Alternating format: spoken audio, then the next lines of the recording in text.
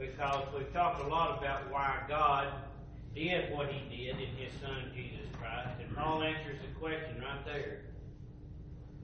God wanted, it was His purpose and plan to set us free, to be liberated.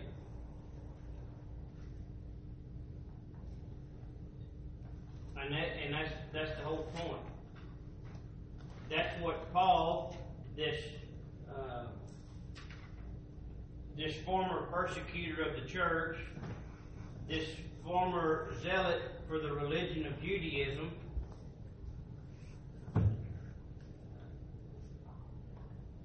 this man that was formerly had the same mind and attitude that these other folks who in the churches of Galatia have come in and are trying to influence the Christians there, the Gentile Christians there, that they need to become obedient to the laws of Moses, according to their understanding, so that they might be saved and really be a Christian.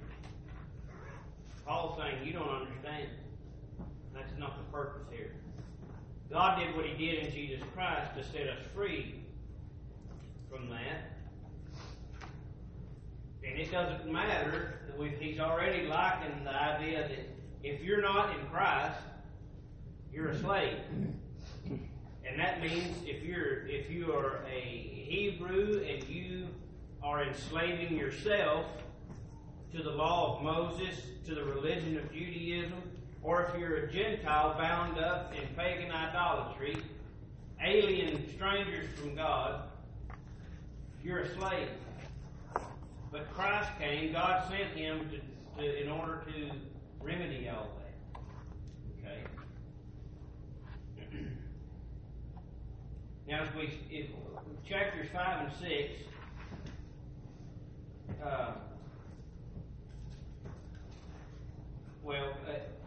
Ed Wharton writes in his book, Freed for Freedom Studies in Galatians, he says, Paul's point seems to be that while Christ freed us from the deadly curse of the law, it becomes our responsibility to obediently cooperate with Him to maintain that freedom. That's what he means there when he says in verse 1, continue to stand firm. Mere intellectual belief is not enough. We must trust and obey.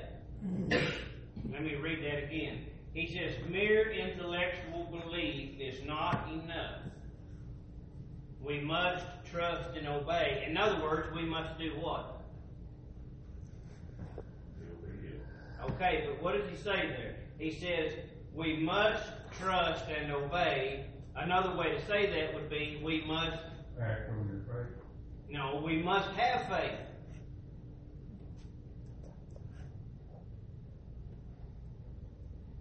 Mere intellectual belief is not enough.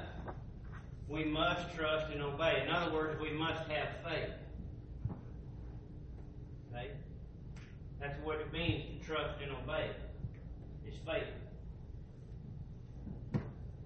Belief is a function of faith, but it's not all of it.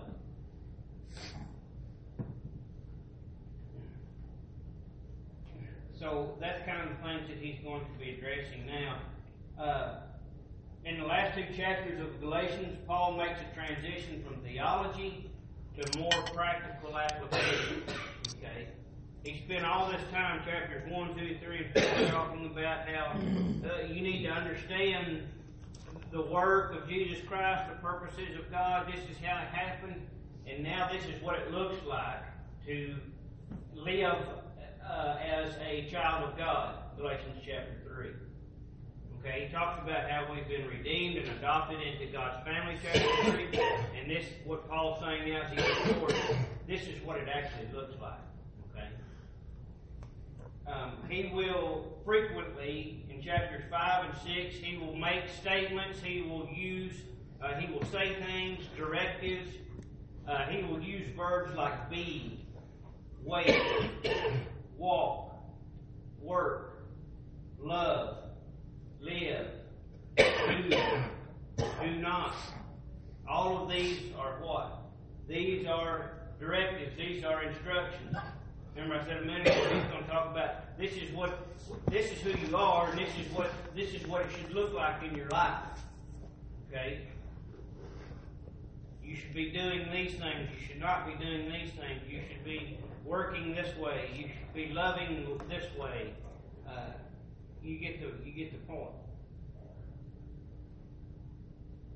Now, he says there, Paul says there in chapter 5 and verse 1, it was for freedom that Christ set us free. Now, he is a Hebrew, Paul. We don't have to go back into his heritage, his genealogy, or things like that.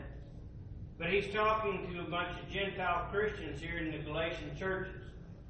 And he says, it was for freedom that Christ set us. He's talking about us, you and me. Okay? That set us free. Now, if they were not formerly Jews, but he's lumping himself in that group,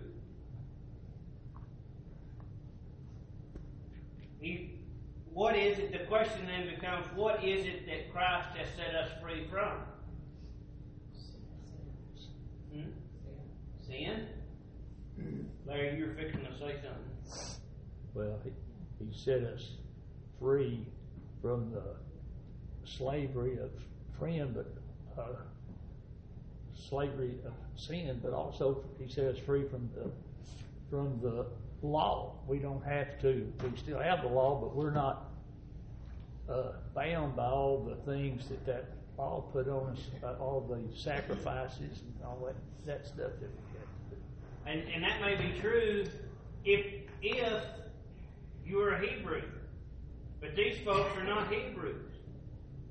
They weren't given the law. They were not given the ceremonial practices. And we've talked about this before. We've touched on it briefly. They were not given the ceremonial observances. They were not given circumcision. They were not given the temple ritual. That wasn't theirs. That was given to the Hebrew. So if these folks are coming in from the Gentile world, but Paul is telling them, you've been set free, I've been set free. What have they been set free from? Yeah. Which is the what? Starts with a C. It's the curse of the law. But remember that the law of sin and death predates the law of Moses. Because the law of sin and death goes where? All the way back to where? Garden. To the garden. Doesn't it? Because Paul says in the book of Romans that we've all sinned in the likeness of Adam. And if we sin in the likeness of Adam, we have sinned how? By being disobedient.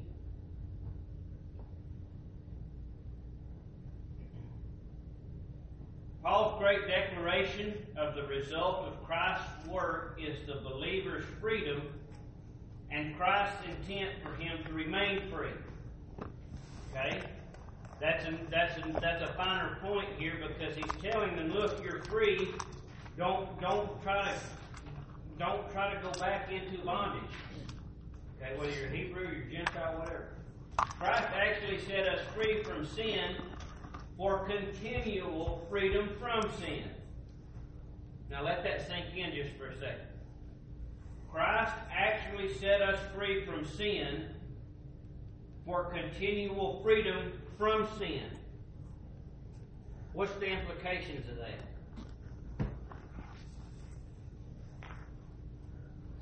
You know, we talked about having our sins washed away, right? And that implies what? Everything that has happened from that point backwards is what? Huh? It's gone. It's gone. But Wharton is making a point here that Christ actually set us free from sin for continual freedom from sin. We're under the blood of Jesus. Which means what? Continual portion. Huh? continual. Yeah.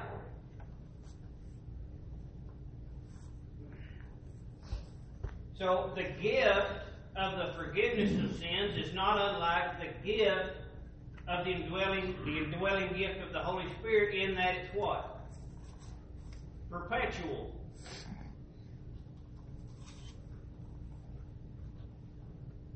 Christians are free for freedom, and it doesn't matter if you were formerly, or if you are coming out of the pagan world, or if you're coming out of the world of Judaism. You're a Christian. Remember what Paul said to the Corinthians? He said, if anyone is in Christ, he's a what? He's a new creature. And that's the idea is, yes, you are freshly minted in Christ, but also a universal way of looking at that is that the new creature is what? The Christian. The Christian is the new creature. Okay? The Jew, the pagan, those are the old creatures. The new creature is the Christian. Okay? We have not been set free only to return to our former slavery. Our Father wants us to remain free. But the question rises, what is the slavery from which we are set free? And what is the freedom from which we are free? Is this freedom from the law or from sin? Who had the law? The Hebrews were bound up under the law, okay, as a testimony to who? The whole world, right? Is this freedom from the law or from sin? If we say Paul meant that we are free from sin to remain free from sin, then inasmuch as Paul also said, do not be subject again to a yoke of slavery, we must affirm that the Christian can be subject again to the slavery of sin. In other words, if Paul is warning them against it, then obviously it's capable of becoming bound once again, or going back into bondage. You see what he's saying? Paul wouldn't be warning these folks not to be going back into bondage if what? If it were not possible to do so.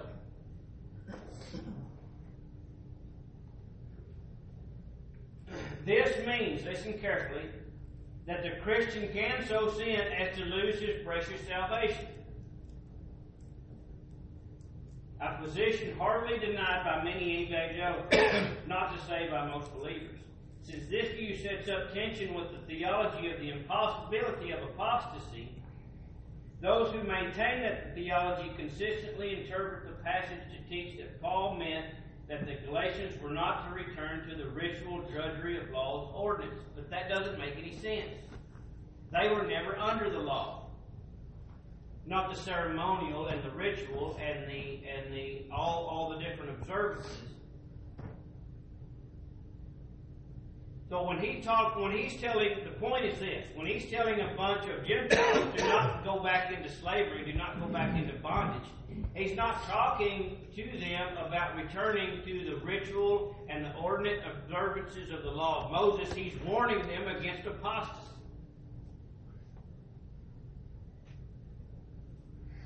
Because he's already pointed out in chapter 4 that to live in a world of sin, to live in an existence steeped in pagan idolatry is no different than to live as the Hebrew does, bound to the law of Moses. All, no matter what type, are under slavery. They are all in bondage.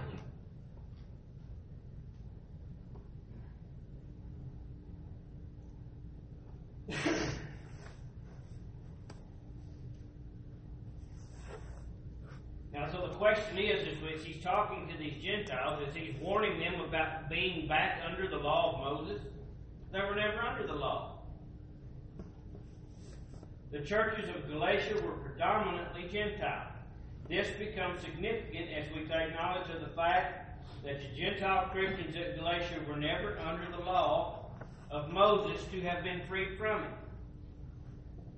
They therefore could not have returned to it, as Paul says again. If they placed themselves under the law, it would be not to return to it, it would be their initial submission to it. So the question is this: from what then did Christ set them free? If he wasn't setting them free from the law, but he has set them free from something, what is that something? What is he setting them free from? What is the bondage to which they could again be yoked? The bondage to which they would return. And in what way could they be yoked to that bondage? What is he setting them free from? Not setting them free from the law of Moses. They were never under it. Sin and death. Huh? Sin and death. Sin and death. While the Hebrew folks were given the law was a testimony to the whole world that the whole world is what? Under the curse of sin and death. In other words, the law was not to set anybody free from sin and death. It was a testimony given to the Hebrew people as a testimony to the world that all the world is under the curse of sin and death. Whether you are a Hebrew or a Gentile, you are under the curse. The purpose of the law was to educate all men to the fatality of their sin and to and to the curse of death pronounced by that law, the law of sin and death. You sin, what happens to you? You die. Okay? The law was a testimony to that reality. Consequently, Gentiles, though they are not under the law of Moses, committed sin and were indicted by the curse of the law. The curse of the law being that if you sin, you die. When the Galatians were justified, they were set free from the curse of the law, which is the curse of death.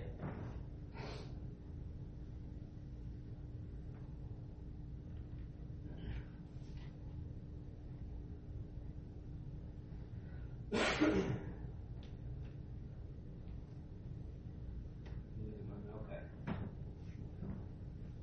So they're free from the curse of the law. The law and the curse of the law, and the point is that the wages of sin is death. And since all have sinned, all have done what? All have come under that curse. Everyone is cursed. Romans chapter 6 and verse 23. Paul says, "For the wages of sin is death, but the free gift of God is eternal life." Where? In who? In Christ Jesus our Lord. He doesn't say, he says, for the wages of sin is death. And it doesn't matter if you sin as a Hebrew, or you sin as a Gentile, whatever. The free gift of God is eternal life in the law of Moses, in humanism, secularism, idolatry, paganism. No. In Christ Jesus our Lord. That's where the free gift is. Earlier in Romans, in chapter 3, verse 23, Paul says, "For all have sinned and fall short of the glory of God." And that includes who? Everybody does.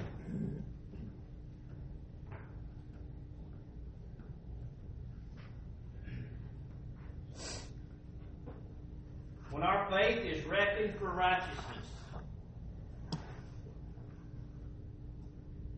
when our trust and our obedience are reckoned as righteousness, it's not saying that God sees our trust and obedience and says, "Oh, you deserve my favor."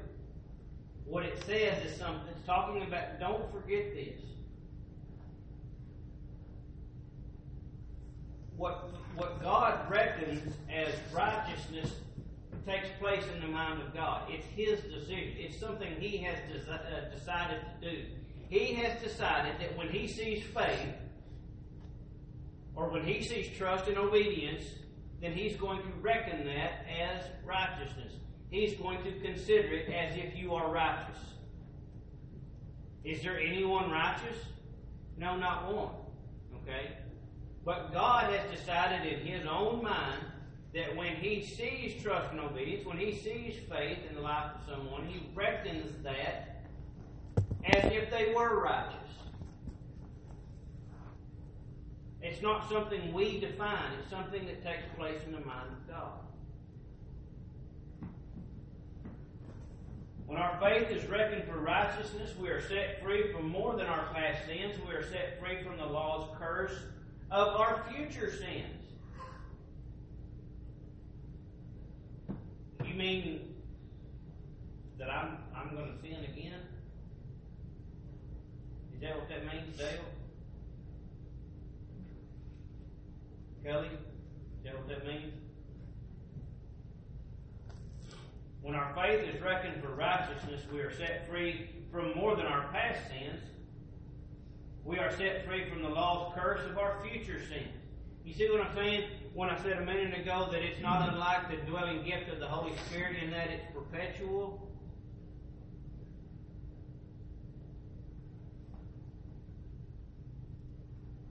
Paul reasons in the Roman letter that there is no condemnation to those who are in Christ, inasmuch as by the cross and by the law of the Spirit of life He has made us free from the law of sin and death. The law that separates us from God when we sin, in other words. Okay? When someone sins, what happens to them? They are separated from God. But what about when the Christian sins? Are they separated from God? Not if Christ set us free from that curse.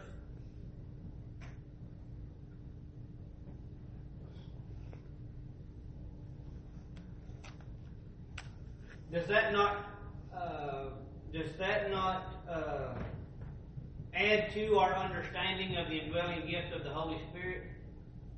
Because when, as a Christian, you sin, Dale, what happens? If you're the child of God, you have the indwelling gift of the Holy Spirit, what happens? Well, the Holy Spirit kind of intervenes, I guess, but gives you that opportunity to maybe to recognize and ask for forgiveness. So, yeah, and so what is then, I guess what I'm looking for is what is the activity of the Holy Spirit then when we find sin in our own life? It does what? Does it push us away from God, or does it push us? Makes you aware of that sin and draws you closer. Makes you want to not go that way.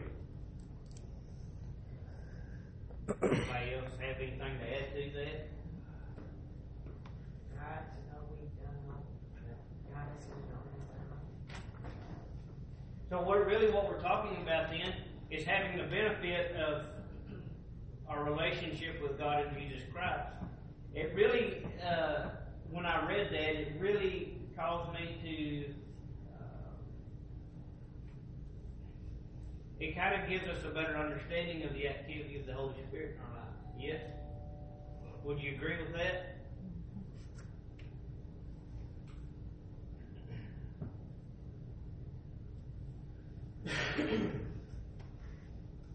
This truth also emerges in Romans chapter 6. The Romans knew that they had been freed from sin for freedom from future sin. Paul's, or do you not know, he's talking about in Romans chapter 6, verses 1 through 3, maybe 1 through 4, does not express an ignorance on the part of the Roman Christians relating to what happened to them at their baptism. His question is rhetorical. It carries an affirmative answer in that it is understood by the Romans. He then proceeds to build an argument for Christian living on what they knew.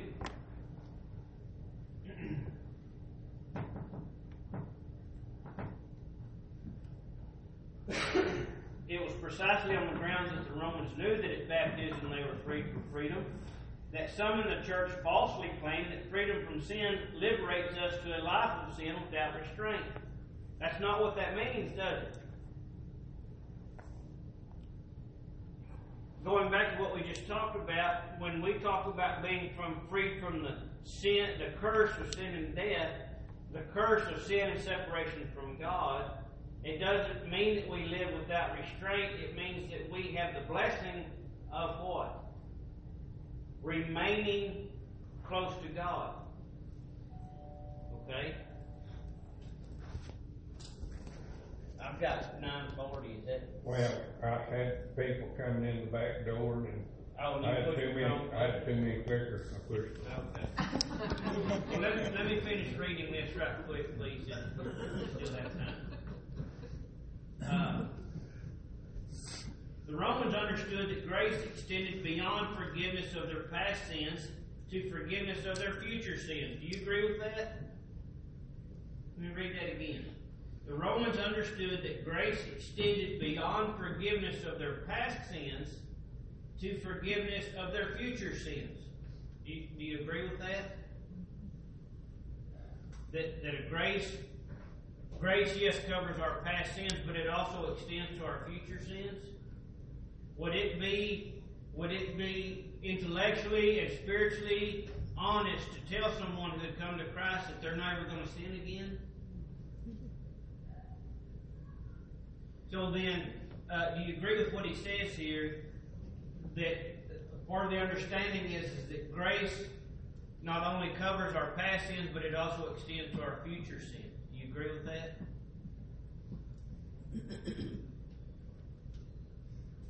They understood that sin cannot master the Christian since we are not under the law, but under grace. But they were drawing erroneous conclusions from this base that would lead them back to death. In other words, an idea that they could just live however they wanted to. That's a dangerous thought. We'll pick up there next